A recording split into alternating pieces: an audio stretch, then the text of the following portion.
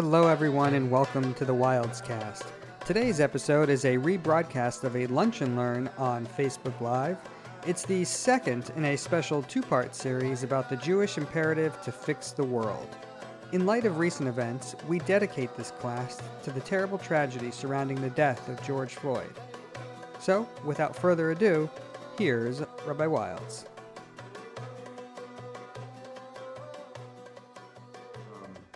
Okay, so yesterday we went through a couple of sources and we ended up in a spot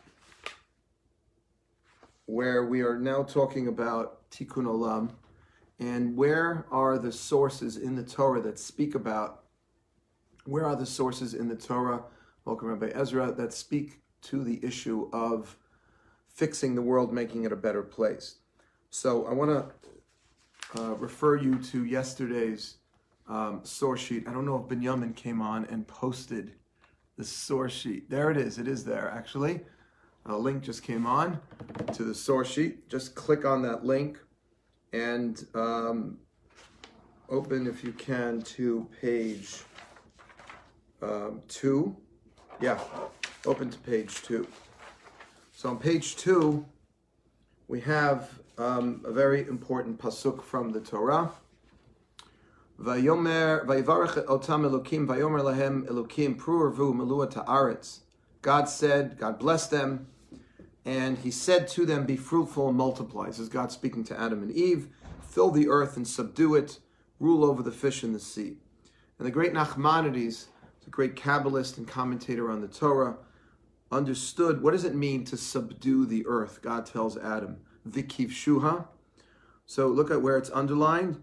He says to build, to uproot that which is planted, and to mine copper from its mountains and the like.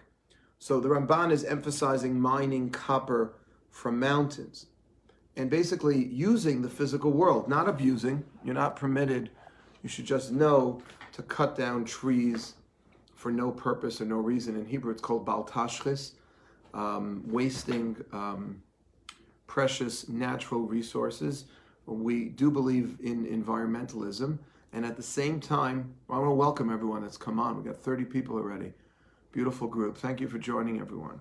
So we have a mitzvah to use the world for our purposes, but not to abuse the world. And Nachmanides says that we can uproot that which is planted, and we can mine copper from mountains. And Rav Soloveitchik, going deeper into this in his famous book, The Lonely Man of Faith, trying to reconcile seemingly contradictory statements in Genesis chapter 1 versus Genesis chapter 2, he explains that there are really two parts to who we are existentially. There's an Adam 1 in us, and there's an Adam 2. Adam 1, which is really the way Adam is described in chapter 1 of the book of Genesis, is the part of us that wants to make the world a better place, the drive we have to conquer the world, to put a man on the moon, to build hospitals, to create cures, right? How helpless do we feel without a vaccine to corona? How helpless do we feel when an injustice takes place in our society, as we're experiencing now, and making the kinds of changes that need to be made?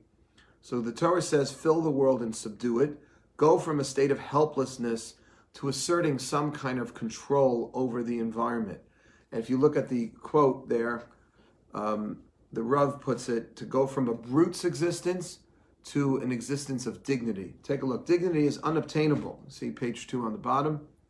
As long as man has not reclaimed himself from coexistence with nature and has not risen from a non-reflective, degrading, helpless, instinctive life to an intelligent, planned, and majestic one.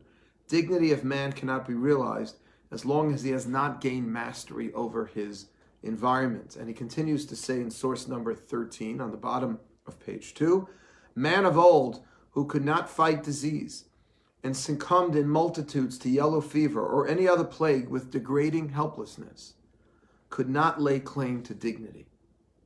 Only the man who builds hospitals, discovers therapeutic techniques, and saves lives is blessed with dignity. Man of the 17th and 18th centuries who needed several days to travel, he says, from Boston to New York, was less dignified than modern man, who attempts to conquer space, boards a plane at a New York airport at midnight, and takes several hours later a leisurely walk along the streets of London.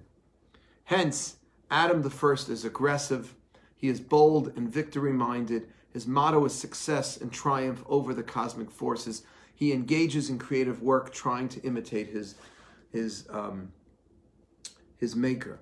So this is a very important idea of Tikkun Olam, which is that God created and charged Adam and Eve in the Garden of Eden to not simply live and be, but to exert a kind of mastery over the natural world. Now, who can think, I'll give you a minute to respond, who can think of one day of the week when we're not supposed to express that mastery over the world, when we're not supposed to subdue the forces of nature? In fact, the things that we're specifically supposed to refrain from doing on Shabbat are things that we do that show our mastery over the universe.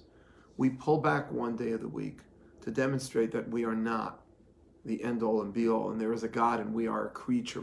Rabbi Ezra was speaking about this last night. I'm just pulling my phone up a bit because it needs to be a little higher.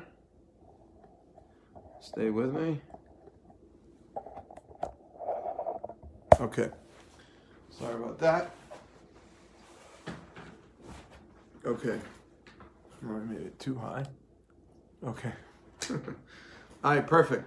So that is a very important source to use for making the world a better place, that we believe existentially God created us to master and to subdue the world and to use it for our own betterment and purposes, except on Shabbos. Okay. Take a look at the next source. Remember, you were slaves in Egypt. You shall not pervert the justice. Source number 14 on your handout, page 3. You shall not pervert the justice due to a stranger or to the fatherless, nor take a widow's garment in pawn. Remember that you were a slave in Egypt, and the Lord your God redeemed you, and therefore I command you to observe this commandment.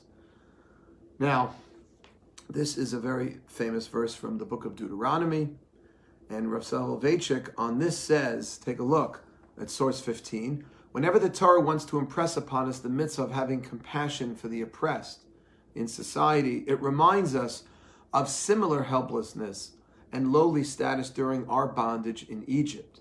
The stranger in particular personifies the helpless one who has no friends, no family or friends to intercede on his behalf. For this reason, as the Talmud indicates, the Torah exhorts us in 36 scriptural references to treat the stranger kindly. It says it 36 times in the Torah.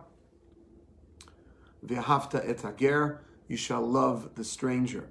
And Rav Soloveitchik says that whenever the Torah wants to remind us to be compassionate and to be sensitive to those who are on the outside, who are coming in, the helpless, those who don't have friends or colleagues to intercede on their behalf, the Talmud indicates, the Torah tells us, Zechel etziat Mitzrayim, remember the Exodus, remember that you started out as a slave yourself. And the Rav continues to say that the Egyptian bondage was of great value since it served to implant within us the qualities of kindness and mercy.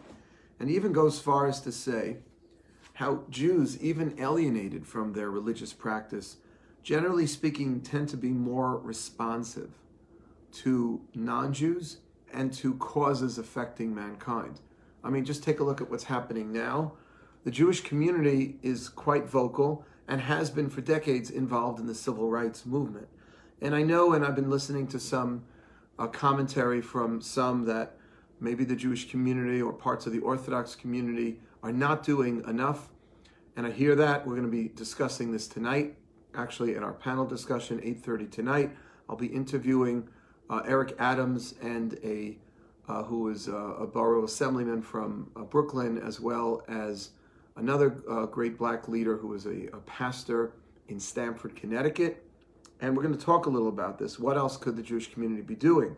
But generally speaking, there seems to be something about the Jew that always feels compelled to be involved in these types of situations. And the Rav says, and although this might sound somewhat chauvinistic, he goes on to say that this is why certain crimes, like murder and physical violence, are proportionally rare in the Jewish community. He says that we are enticed by other crimes, like embezzlement or cheating in financial matters. But homicide is quite rare in the Jewish community. And the Rav believed that that has something to do with how we began as a people. Since we started out as an enslaved people, we therefore developed a sort of sensitivity towards the oppression of others. Compassion, the Rav says, is something all human beings, of course, have the capacity for, since all mankind is created in God's image, but it's a capacity that can be suppressed. Avdut Mitzrayim, he says, the oppression of Egypt transformed Jews into people whose compassion would be a necessity and not merely a capacity. A necessity and not merely a capacity. Okay, so I want to get into a couple of other sources because there's just so much on this topic that we could talk about. And I want to share with you a story. Actually, I didn't realize this, but Rabbi Ezra shared it last night. And if you were watching our basic Judaism class about God last night, then you might have heard this from Rabbi Ezra, but it's part of my class on Tikkun Olam.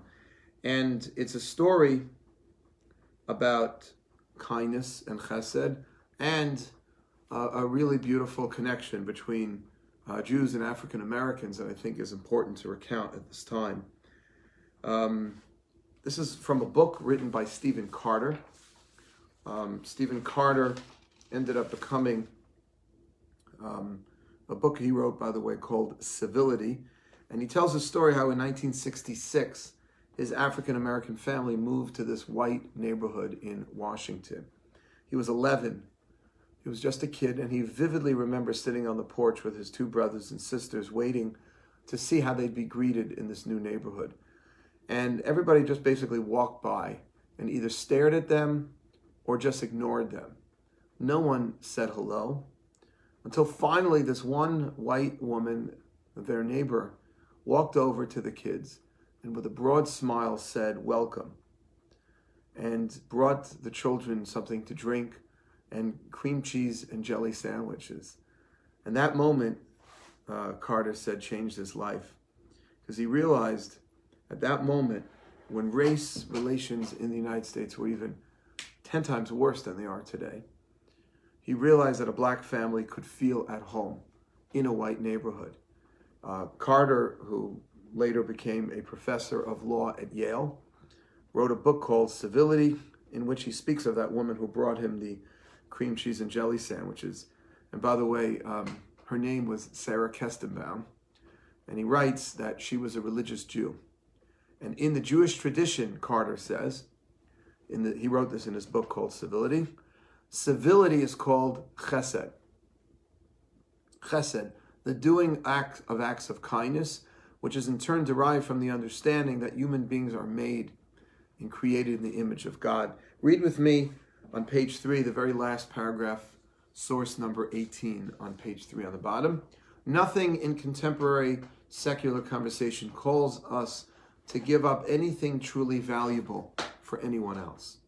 Only religion offers a sacred language of sacrifice, selflessness, and awe that enables believers to treat their fellow citizens as fellow passengers.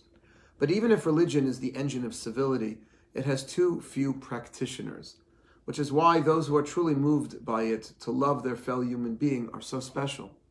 I learned that truth in 1966, and to this day I can close my eyes and feel on my tongue the smooth, slick sweetness of the cream cheese and jelly sandwiches that I gobbled on that summer afternoon when I discovered how a single act of genuine and unassuming civility can change a life forever. Really beautiful. Now, what is the Torah source for chesed, for acts of loving kindness? So take a look at source number 19. Rav Chama said in the name of Rav Chama, who was the son of Rabbi Chanina, said, what does the Torah mean when it says, you shall walk after the Lord your God? It's a famous verse from the book of Deuteronomy, in the 5 books of Moses. It It says, you shall walk after the Lord your God. Is it possible for a human being to walk after the divine presence? Does it not say, for the Lord your God is a consuming fire? Rather, the meaning is, you shall walk after the attributes of God. Just like God clothed the naked. When did God clothe the naked? When he clothed Adam and Eve. Just as God visits the sick. When did God visit the sick? When he visited Abraham after his circumcision. So too you should clothe the naked. So too you should visit the sick. Just like God comforts the mourners, right, after the death.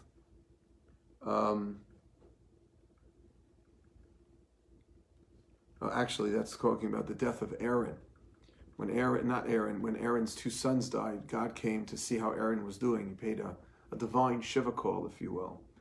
And so too, just as God buries the dead, he buried Moshe, we too must bury the dead. We too must pay a Shiva call. We too have to, we follow God. It's a very important theme in religious literature called imiteo Dei, which means imitating God. And that is a very, very important source. And if you look at the next source, very, very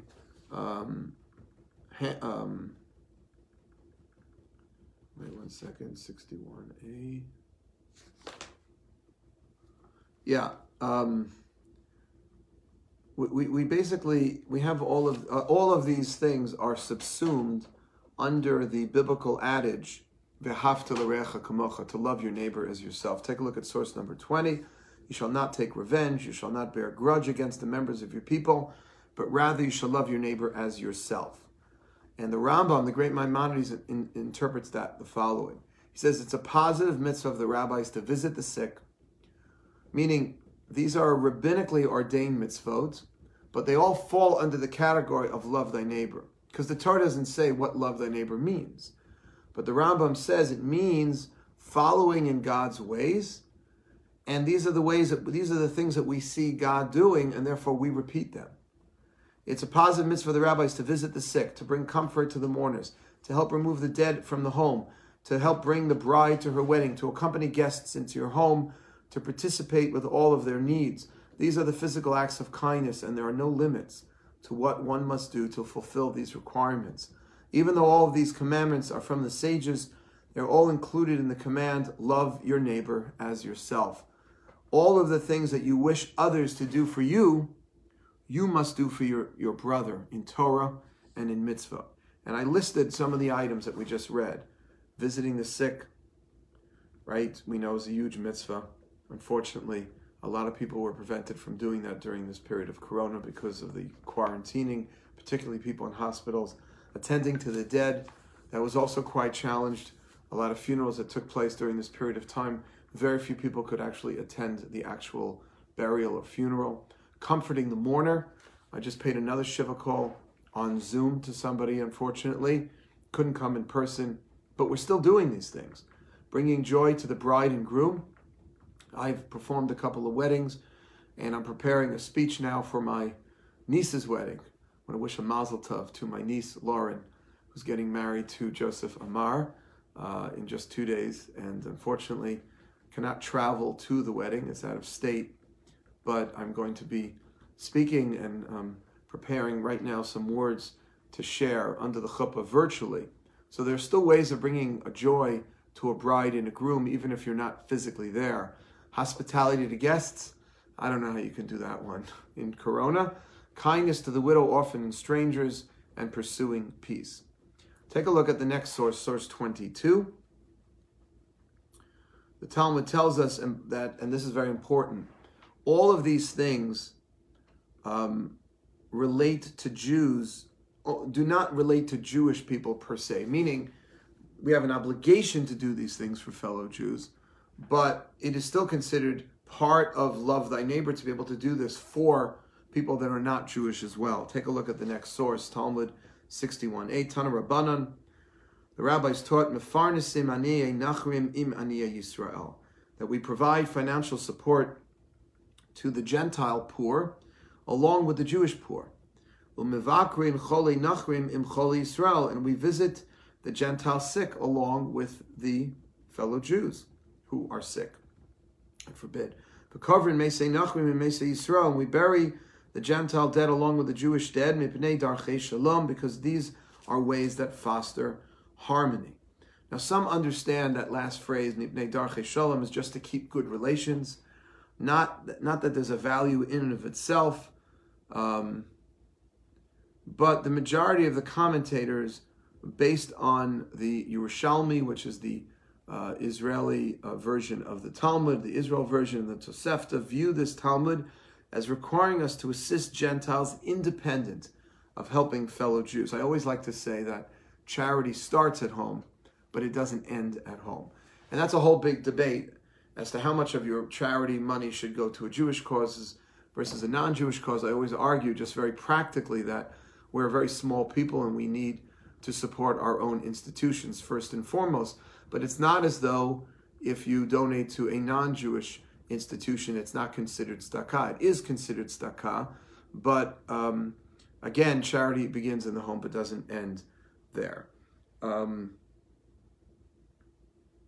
Take a look on, if you want another source on this particular issue, take a look at source 23. Interesting, Maimonides says that even with respect to Gentiles, our sages admonish us to visit their sick, bury their dead along with the dead of Israel, maintain their poor as well as the Jewish poor in the interests of peace. Behold, it is written, the Lord is good to all, and his mercies are over all of his works. It is also written, its ways are ways of pleasantness, and his paths are of peace. That's an English translation for the song that we always sing when we put the Torah back in the Aron Kodesh.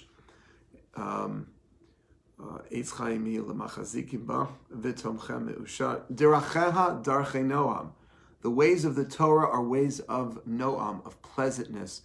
V'chol netivoteha shalom, and all of its paths are of peace. Interesting, take a look at number 24. Another quote from Rav Soloveitchik on the same issue. During the Yom Kippur services, our prayerful concerns are almost exclusively with our own people. We're often accused of being parochially clannish. This may be true, for otherwise we would have succumbed long ago, considering our historical vulnerability. But this self-involvement is not hermeneutically exclusionary. The universal emphasis is prominent in all of our prayers, right? We pray for everyone, in Scripture, in the Talmud, in the Midrash, and when opportunities were benign and conditions propitious, we have contributed far more than our proportionate share to the welfare of humanity. And that's a very important idea that Rav Soloveitchik wants to remind us of how much the Jew has and continues to contribute to the broader society, which we spoke about more yesterday. It is therefore characteristic, he says, look where it's underlined on page 5 of your handout.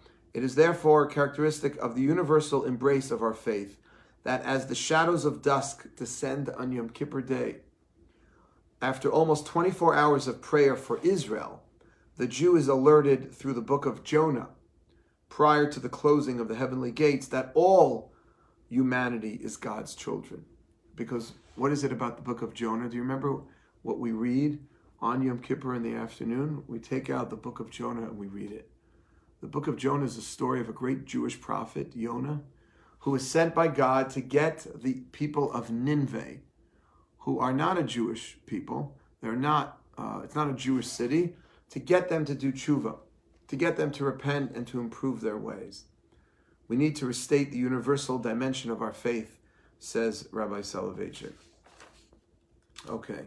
And by the way, just going back to Chesed, didn't mention this before, this is why we just read on Shavuos last week, Megillat Ruth, the story of the book of Ruth, because Chesed, kindness to everyone, is so central in Judaism. Chesed, the kindness of Ruth to her mother-in-law Naomi, not to leave her alone, and then the Chesed of Boaz, the landowner, the wealthy landowner, that he extended to Ruth to allow a stranger to glean his field. And this Chesed, says Rav Soloveitchik, as we're seeing in these quotes, is our responsibility to extend for the welfare of all mankind. And this point is very powerfully driven home, says Rav Soloveitchik, by the fact that we read the book of Jonah.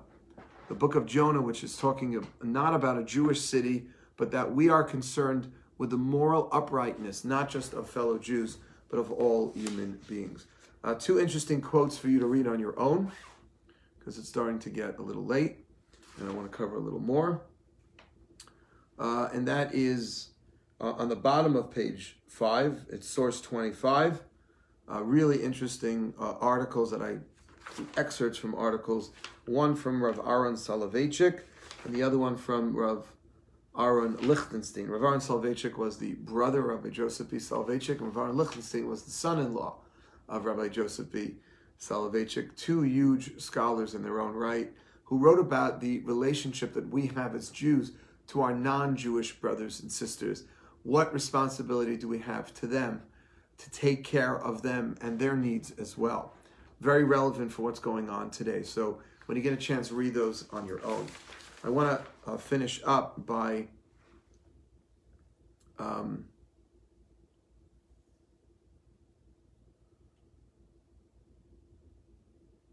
I'll finish up with 2 points. My teacher, Rabbi Schachter, Rabbi J.J. Schachter, my beloved mentor and teacher, who authored an important article on this issue, ends with the question, if indeed we have a religious obligation to all people, then how much of a charity priority do we have to non-Jewish causes and needs? Either way, chesed, we know, is paramount in Judaism. And it's a point driven home by the following remark by Rabbi Lord Jonathan Sachs, who said that there are 2 seas in Israel, the Dead Sea and the Sea of the Galilee. The Sea of the Galilee has fish, has birds, beautiful vegetation. The Dead Sea is exactly what it sounds like. It has no life at all. Yet both seas are fed by the same Jordan River. The difference is that the Sea of the Galilee receives water at one end and gives water out at the other. The Dead Sea receives, right, from the Jordan River, right? But the Jordan ends there. It's literally the end. It's actually the lowest point on earth. Do you know that? Pretty cool. So the Sea of the Galilee receives on one hand and gives out water on the other from the Jordan River. The Dead Sea also gets water from the Jordan River, but it only receives it. It ends with the Dead Sea. It doesn't give it out. And so to receive without giving back, says Rabbi Sachs, is a kind of death, the Dead Sea. Because to live really is to give. Olam chesed yibaneh, the world was built on kindness. And there's no tradition that emphasizes this more than Judaism. To be a light onto the nations means that we're sharing, we're giving, we're trying to fix a fractured world, as Rabbi Sachs likes to say in his book, To Heal a Fractured World, great book written by Rabbi Jonathan Sachs. And this is a very, very important idea. Take a look at the end on where it says Tikkun Olam, mending the world. Many of you, I'm sure, may not be familiar, because when I started doing research on this topic, I did not know that the term Tikkun Olam was also used to refer to something else. This term is mentioned in the Mishnah, which is the oral tradition in a few places. I wrote here on your handout on page 6, Gittin, Mishnah, chapter 4, Mishnah 2, also chapter 4, Mishnah 9, chapter 5, Mishnah 3, chapter 9, Mishnah 4. All those, Gittin is divorce law, and Edu has to do with testimony. And the term Tikkun Olam is found in those places. And they refer basically to a number of rabbinic enactments, laws created by the rabbis, which were created to ameliorate certain difficult legal situations in the areas of divorce, freeing of slaves, indentured servants, really, and redemption of captives. If somebody was taken captive. So, for example, chapter 4 in the Tractate of Gittin says not too much. You're not supposed to pay too much to ransom a kidnapped Jew, or else unfriendly non-Jews will get into the regular habit of kidnapping them. It's a famous story of the Maharam of Rothenburg, one of the last of the Bali HaTosfos who lived. I forgot when he lived. It might have been in the 1300s or so. And he was captured, and the Jewish community wanted to desperately pay whatever price that his captors had offered, but he refused to allow himself to be redeemed, because the Talmud, the Mishnah here says that if they ask for too much for someone they've kidnapped, it will only encourage people to do more, and therefore you should not do it. A little postscript, he died in jail as a result. And they ended up paying a ransom to get his remains, to be able to bury his remains. Another Tikkun Olam enactment by the rabbis is something called pruzbul. What's a pruzbul? Hillel the sage saw that the rich were refraining from lending to the poor because of a fear that their loans would be canceled during the Shemitah year. The Torah demands that on the sabbatical year, after every 7 years, you have what's called a remission of loans. You don't have to pay back a loan that you owe to someone else within the Jewish community. So rich people who would otherwise lend poor people money, they didn't want to do that because they knew that if they didn't get the money back before the Shemitah year, before the 7th year annual agricultural cycle, they would never see their money. So Hillel the sage devised a legal instrument which would circumvent Shmitas Ksafim, the Shemitah, and at the same time maintain at least a semblance of adherence to the halachot. It was also, by the way, intended to help the poor by alleviating the difficulty they had in obtaining loans. It says, actually, that it was an enactment for both the rich and the poor. So the term Tikkun Olam is really used to fix things when there's a problem with something. And I'm going to end with this, the term Tikkun Olam is also a phrase used in the famous Aleinu prayer that we end all of our prayers with. We say, Letakein Olam b'malchut Shaddai, which means that we are here to fix the world under the kingdom of God. And it's really an expression of the prophetic vision, that at the end of days, in the days of the Messiah, all of humanity will acknowledge the one and true God. And our job is to bring that time by Tikkun Olam. But remember, it's not just Tikkun Olam for the sake of Tikkun Olam.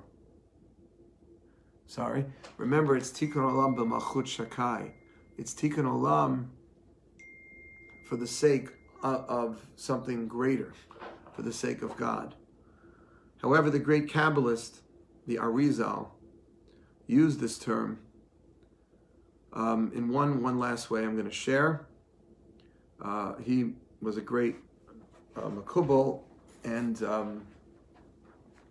he said if we define God as truly infinite, who before the universe, who existed before the universe, right? God was the only being in existence before the world was created.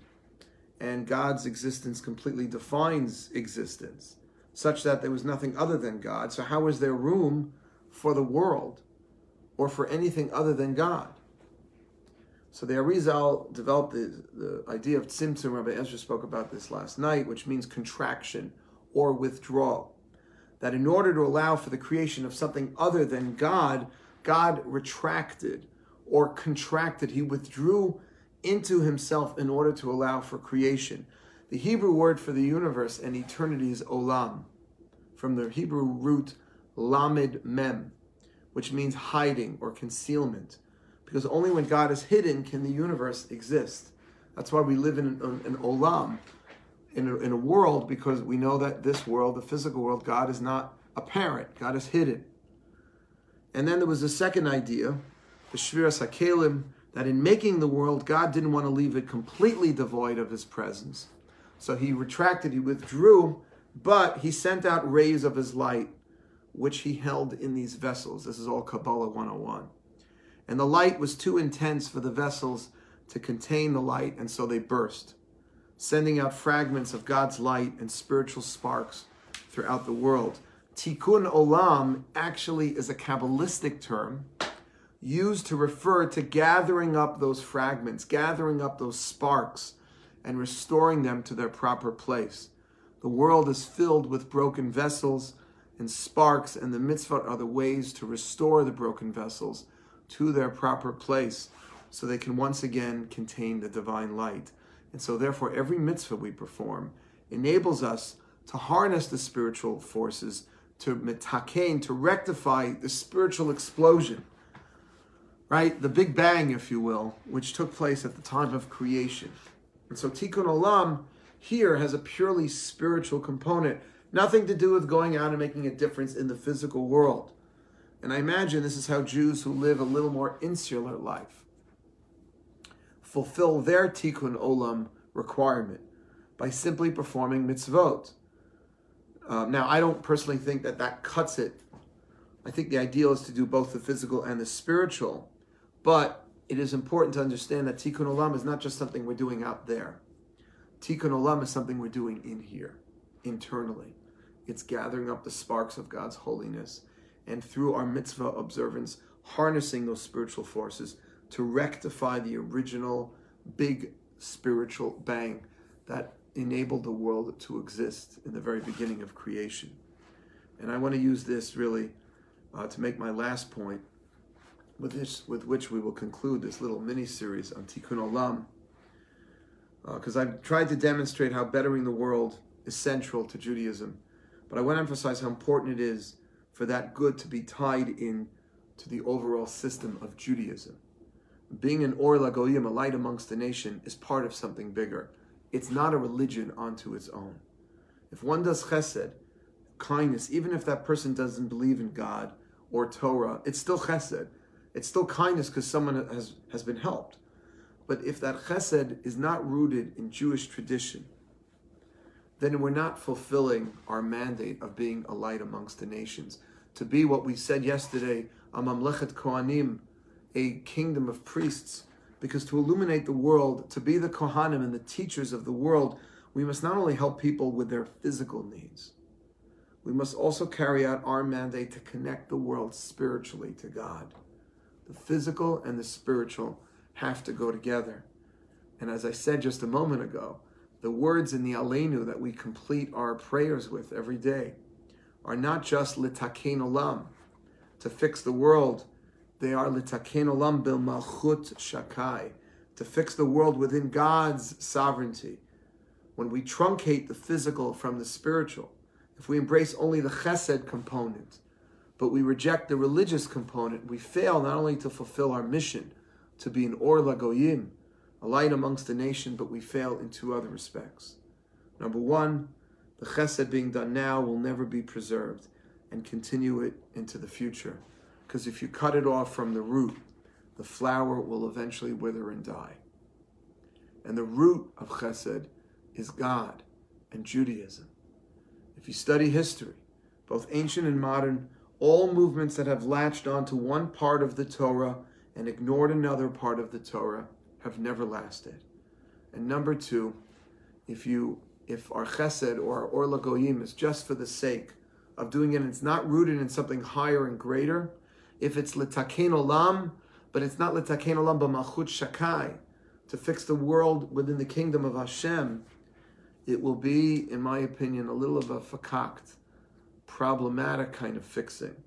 The kind of chesed we perform will be unbalanced and distorted. Best example in the Torah was Lot. Lot, because his chesed was not tied into an overall system, he valued chesed, he valued kindness, but not the other many values of Judaism, one of which is sexual morality.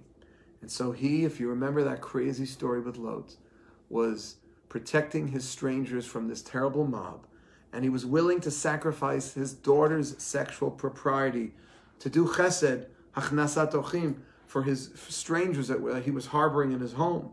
He was in Sodom, and Sodom didn't believe in having guests. So he had a chesed, but it was an unbalanced and unhealthy kind of chesed and giving.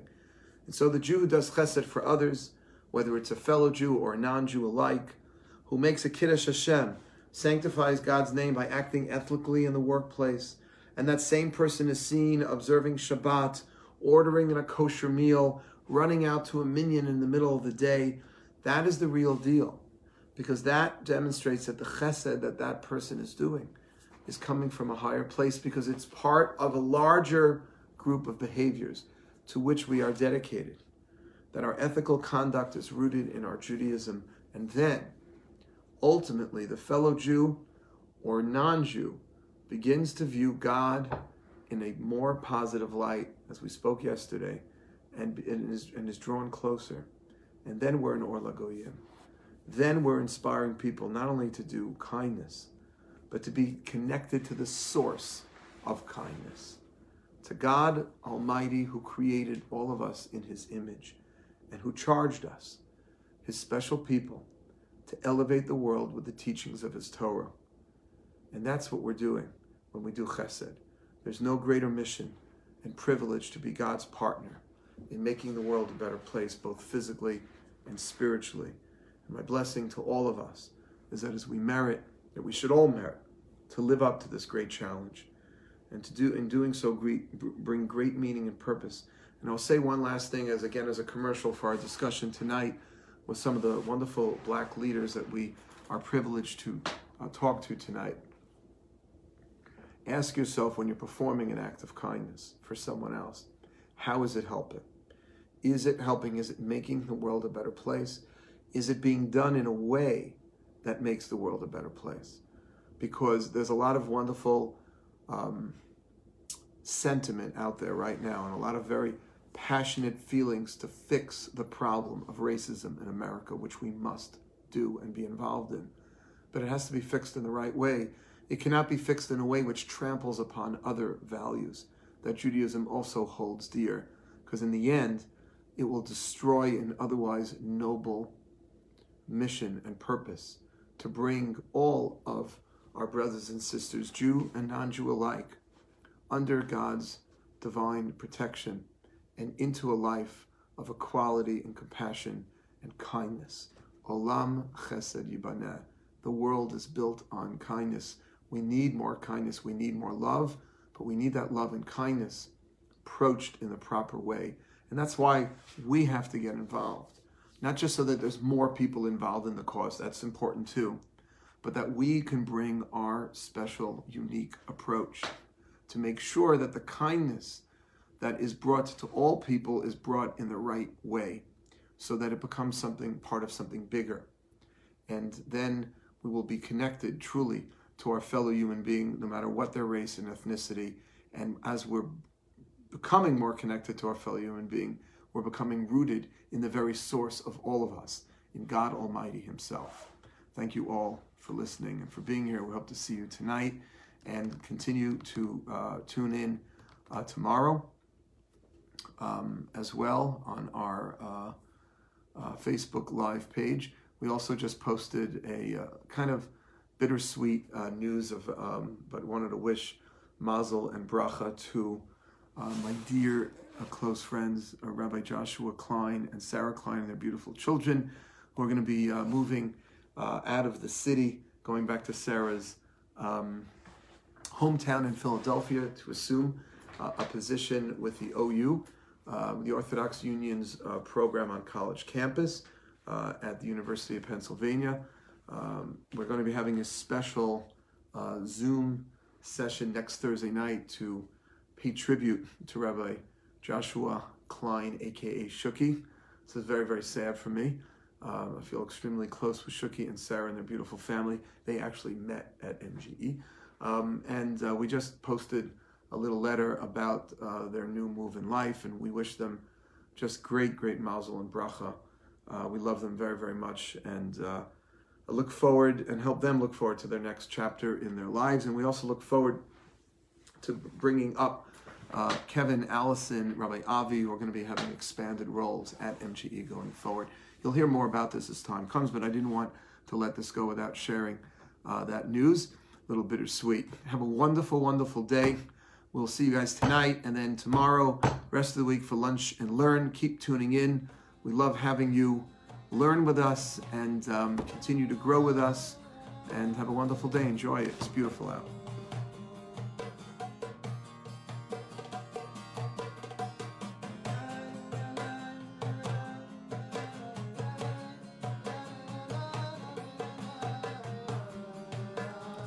We hope you've enjoyed this episode of the Wilds Cast. Subscribe to our show on Spotify, Apple Podcasts, Google Play, or your favorite podcast app. If you haven't already, please leave us a review on the Apple Podcast Store. It only takes a minute, and when you do, it helps others discover the show. Music from today's episode comes courtesy of Yosef Wilds. For more information about the Manhattan Jewish Experience, please visit our website at jewishexperience.org or follow us on Facebook, Twitter, and Instagram. Thanks again for joining us.